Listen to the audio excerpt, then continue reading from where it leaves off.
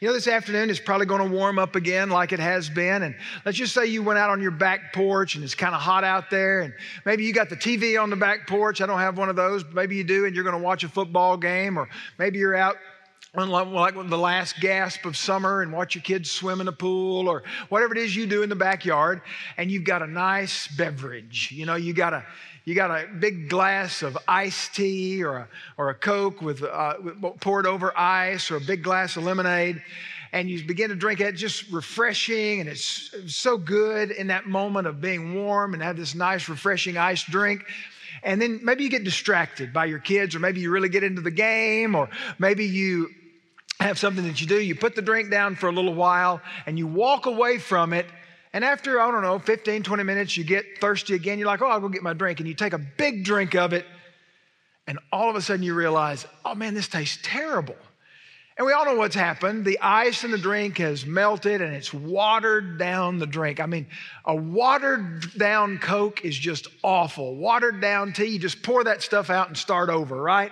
Nobody wants a watered down drink. Well, in the same way, nobody wants a watered down message from the Bible.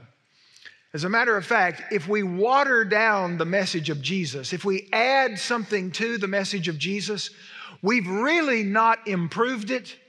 We've just not made it good at all, because the gospel needs nothing added to it. If we add to the gospel, what we really do is subtract from the saving power of Jesus.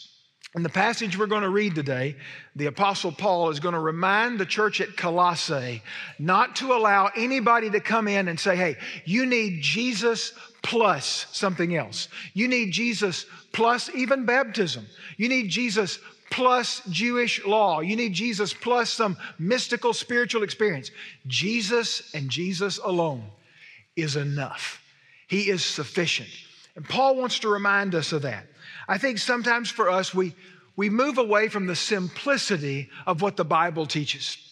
And the simplicity of what the Bible teaches is that faith in Jesus and Jesus alone is what it takes to have a relationship with God. It's what it takes to start a relationship with God. It's what it takes to sustain a relationship with God. And so I want us to look at this passage. Last week we talked about how that Paul begins a new section of this book of the New Testament, and he begins it by saying, in the same way that you received Jesus as Lord, so continue to walk in Him. The same way you received Jesus is the way you live for Jesus. And Paul then unpacks some things that he didn't want them to add to their faith, like philosophy and hollow religion. But in verse 9, Paul comes back to a theme that he really started in chapter 1. And some of you who were here for that, we talked pretty deeply about some truths about Jesus that Paul writes in chapter 1. Well, in chapter 2, he kind of comes back around to that. But in this passage, what he's doing is he's giving us what it means to follow Jesus. What does that practically mean in our life? So let's look at the passage, and I want you to notice something as we read through. How many times Paul either writes in Him, with Him, or through Him? And that's the Him is always Jesus. So look at verse 9. For in Him, there it is right there, all the fullness of deity dwells in bodily form. And in Him you have been made complete. And He is the head over all rule and authority. And in Him you were also circumcised with a circumcision made without hands, and in removal of the body of the flesh by the circumcision of Christ, having been buried with Him in baptism, in which you were also raised up with Him through faith in the working of God who raised Him from the dead.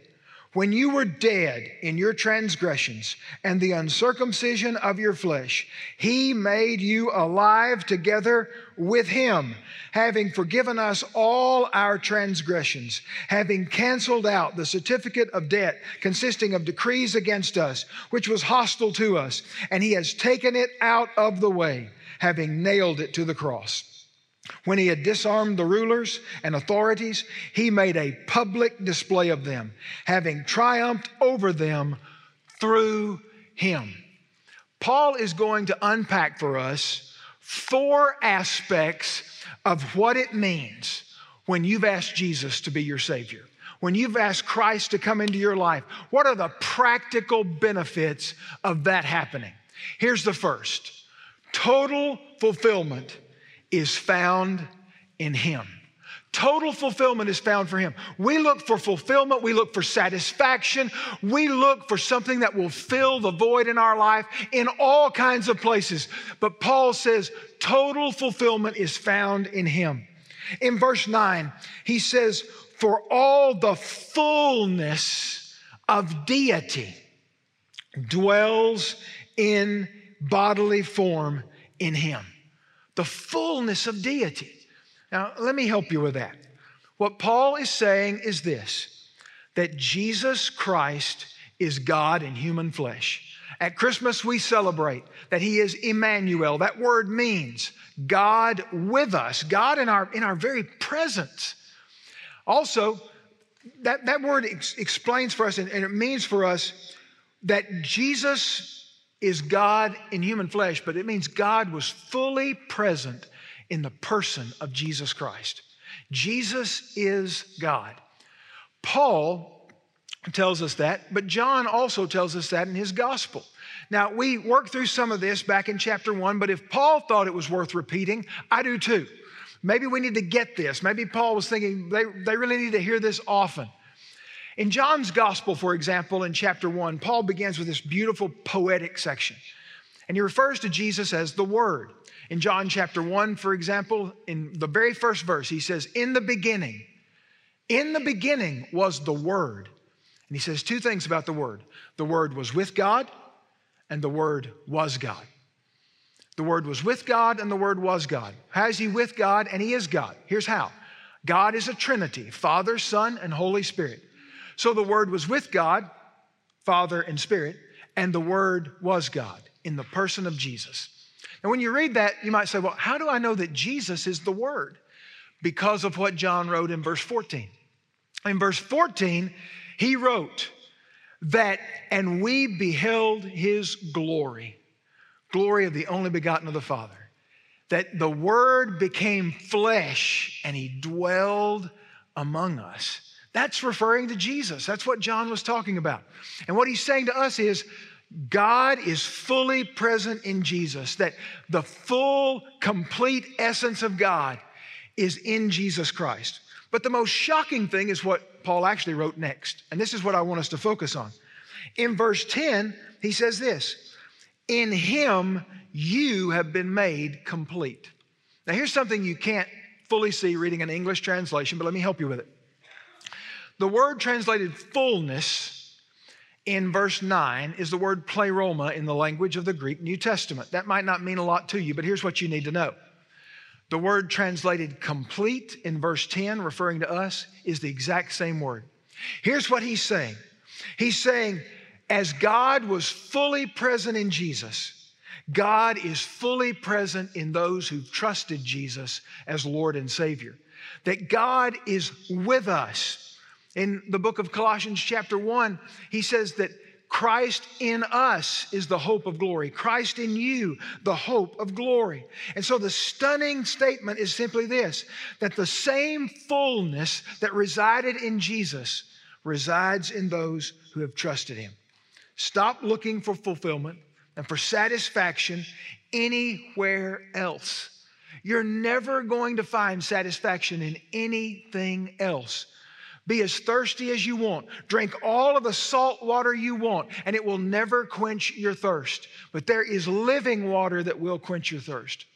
Wall Street Journal best-selling author Joshua Beckett wrote an article not long ago where he outlined the 7 pursuits that we as Americans and even American Christians run after. We think we're going to find fulfillment. We think we're going to fill the void in our life. We think we're going to fill that hole in our life.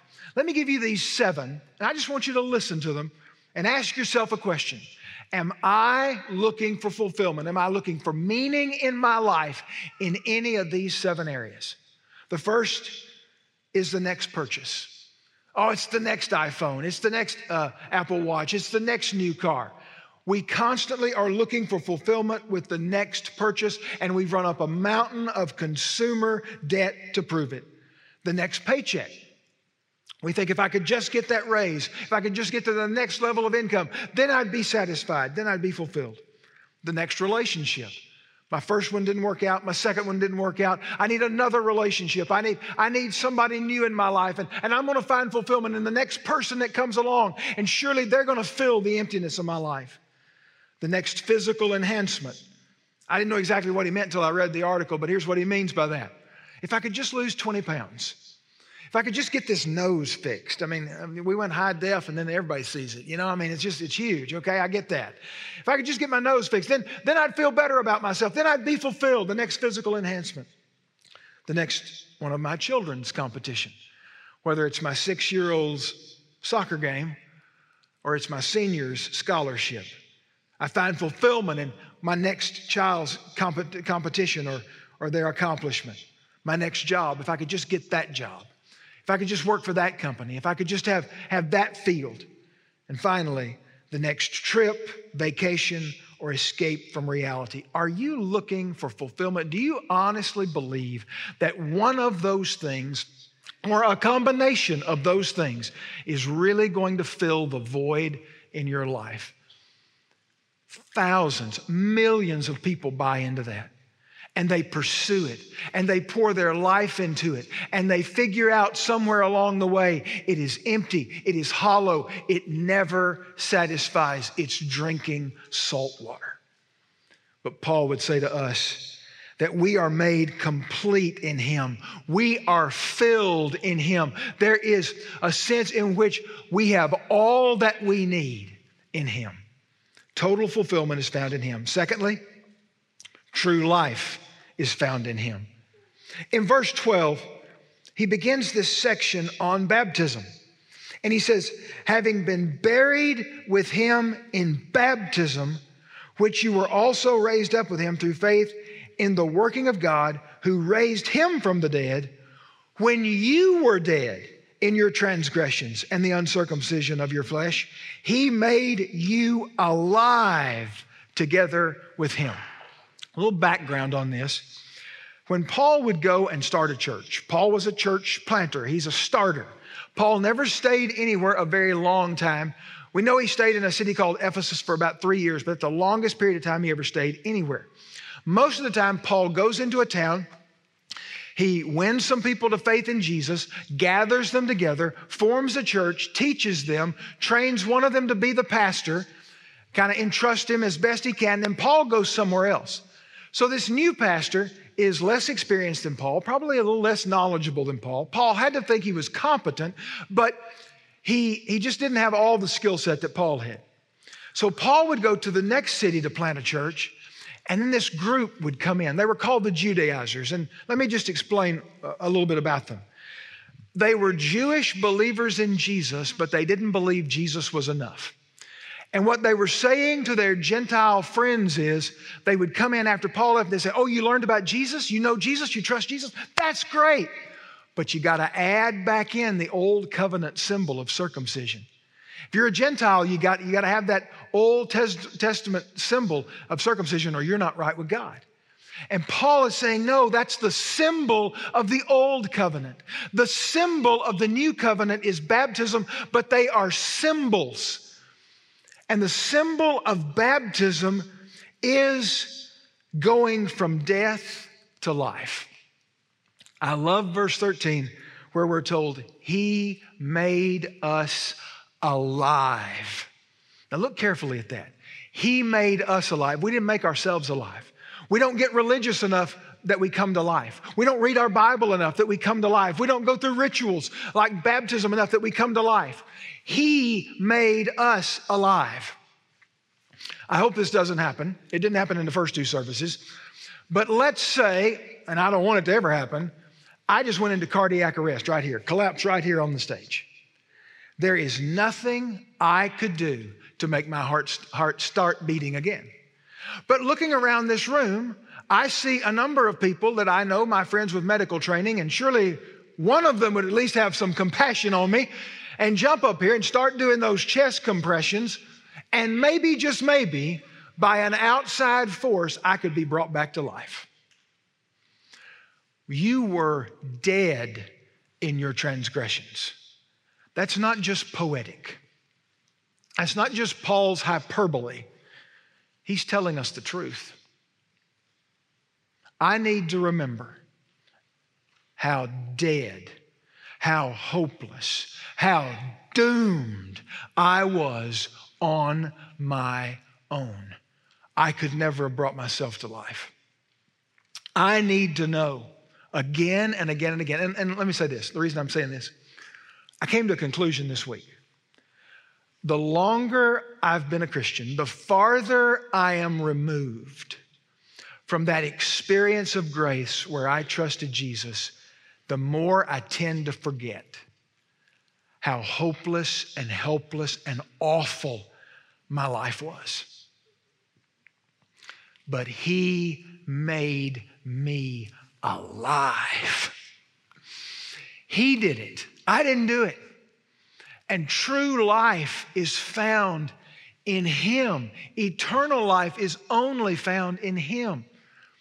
I experience when I talk to people, so many people who really seem to believe that if your good deeds outweigh your bad deeds, God will kind of up the ante. I know you're supposed to be perfect, but you know, if you're close, if you're trying, God will kind of curve that grade up.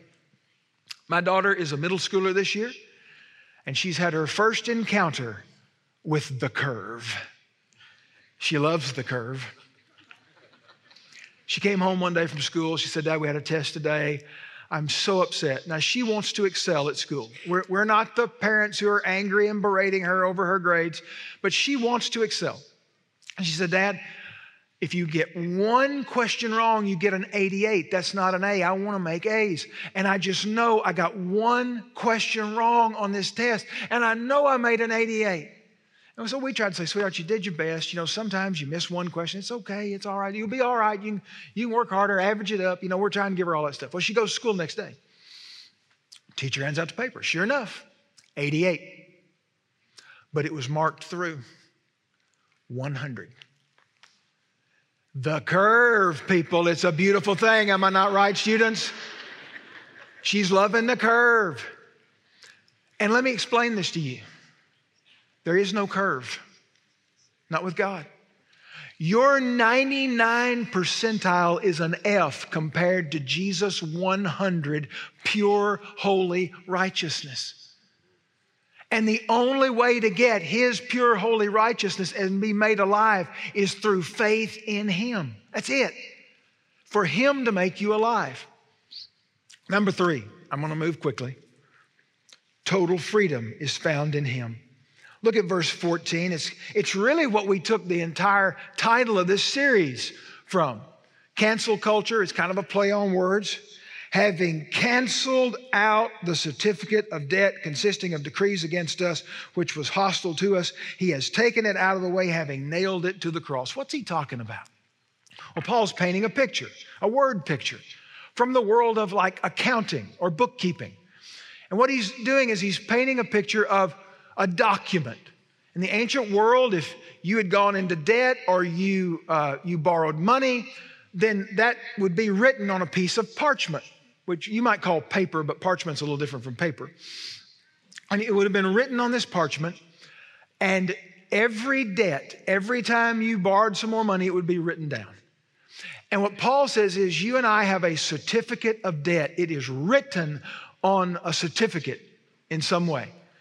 And it is our sin debt. It's every time I've transgressed the law. It's every time I've trespassed against the Father. It's every time I've willfully sinned. It's every time I've even tried hard and missed the mark. Every sin builds up my certificate of debt, and I was in deep, deep debt. Such a deep debt I couldn't pay it on my own. No way. But Paul writes, He has canceled. The word there literally means to wipe away. It's just like a chalkboard or a dry erase board. You had something written on it, you wipe it off, it's gone. You can't retrieve it. Well, in the ancient world, they wrote on that parchment with ink.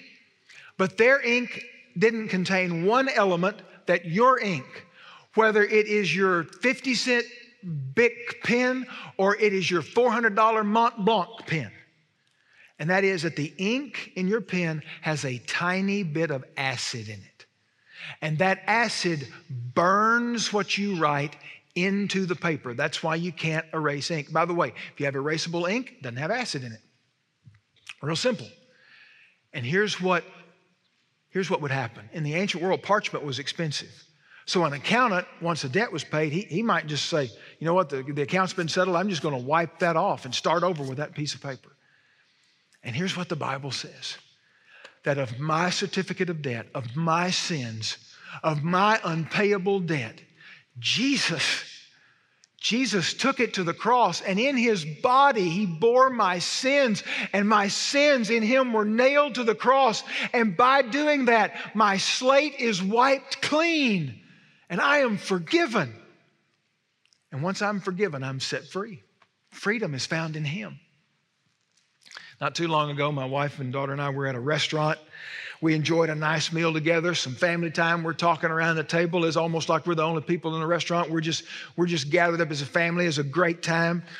And the waitress came over and she said, would you guys like some dessert? And we're like, no, we're full. We ate way too much. You know, it's a Mexican restaurant, so we're eating the chips, before the stuff came. And then we ate our food. So we're full. And she said, well, you're free to go because your ticket's been taken care of. So I immediately looked around the room. Like, that's my first reaction. I'm like, okay, who did this? I said, would you tell me who did it? And she said, no, they won't let me tell you who did it. So I look around the room, and I did see a couple of folks I knew, but I knew they wouldn't have paid for it, so I knew it wasn't them. No, I'm just kidding. I didn't see anybody I knew. I just didn't see anybody. And I did the second thing I always do. I looked at the waitress. If this ever happens, do you do this? I said, did they take care of you? Because if somebody's generous to me, I want to be generous to the server. And she said, yes, they did, but we left a tip anyway just because we thought it was the right thing to do. I had eaten the meal. I needed to pay. I was supposed to pay. I owed the money. But I got up and walked out for free because somebody else paid. Here's the reality. The reality of salvation is this. Salvation is not free. Forgiveness is not free. You say, Bob, I thought you'd preached that before. Mm-hmm. It's free to you because Jesus paid. You go free because Jesus paid with blood on a cross. You don't need to add anything to Jesus. He has done it all. He has offered the fully sufficient, absolutely adequate sacrifice for your sins and mine. One final thought from this passage. Most of you're reading along in your Bible, or you're following along on the screens, and you're going, okay, I get this. You could see that fullness part, and you're like, okay, I kind of grasped that. You understood that he made us alive when we read through that. You're getting that. You're getting the forgiveness part out of verse 14. But we got down to verse 15, and you're going, I don't have any idea what that means. When he had disarmed the rulers and authorities, he made a public display of them, having triumphed over them through him. What in the world does that mean? I believe that Paul is explaining something to us that happened in the unseen spiritual realm when Jesus died on the cross. This isn't what the people standing on that hill outside of Jerusalem saw. What they saw was a man dying on a cross. It looked like defeat for Jesus. Through physical eyes, it did not look like a win. But in the spiritual realm, in the unseen world, the reality is that when Jesus died on the cross, it was not a loss for Jesus. It was ultimate victory, that we triumphed over them through him.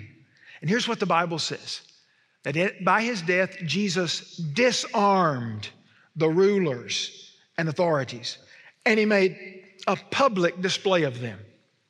Here's what Jesus is saying. In the ancient Roman Empire, when a Roman general would lead his troops into battle, what he would do is he would first of all disarm them, and he would march them back to Rome. And when they came through Rome, there would be a parade. And in that parade, the general would be riding up front, and he would present his soldiers to the emperor. And right behind his soldiers would be those defeated, disarmed soldiers of the other army who were being led away to be relocated somewhere else.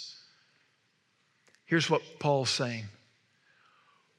When Jesus died on the cross, he defeated the evil one. He defeated the devil. He defeated the rulers and the authorities. He disarmed them, and then he dragged them along on a victory parade. Our Jesus is our conquering hero. And our victory is in him. Now, what does that mean by victory? Well, Paul explained it another way in 1 Corinthians. He said this: the final victory is the victory over death. You see, Jesus died and he wrestled with death. And on that glorious first Easter Sunday morning, he proved that he defeated death. And in him, you have victory too. You don't have to be afraid to die. You don't have to be afraid to die. Jesus has already defeated death. And death, that final enemy, has been defeated, and now it is just a doorway to eternal life in him. What's Paul kind of saying to us? I believe that just what Paul's simply saying is this: Jesus is enough. His love is enough. His grace is enough. His mercy is enough. His power is without end. You don't need anything but Jesus. Don't add anything to him, because you just take away. Let's bow our heads together.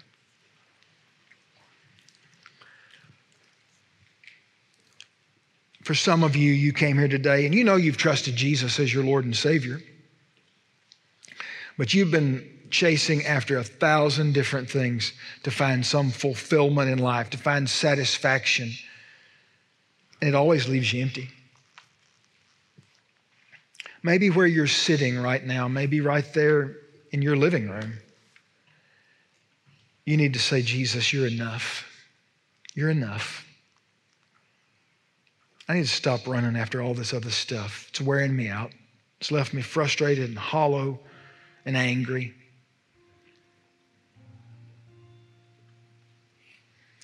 For some of you, you might be honest enough in this moment to say, I've never trusted Jesus.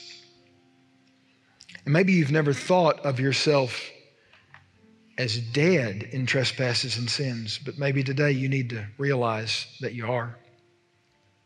Not because of what Bob said, but because of what the Bible said.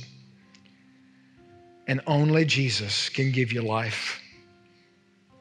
Only he can do that. And maybe right now you need to just say, Dear God, I am a sinner. I have broken your commandments. I have gone my own way, and I confess that I am dead in my sins. And I believe the only way that I can have eternal life, true life, is through Jesus. I believe he died on a cross to forgive my sins, to cancel them, to wipe them away.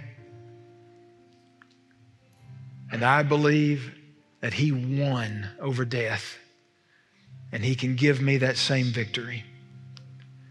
I ask Jesus to be my Lord and Savior right now. In Jesus' name, amen.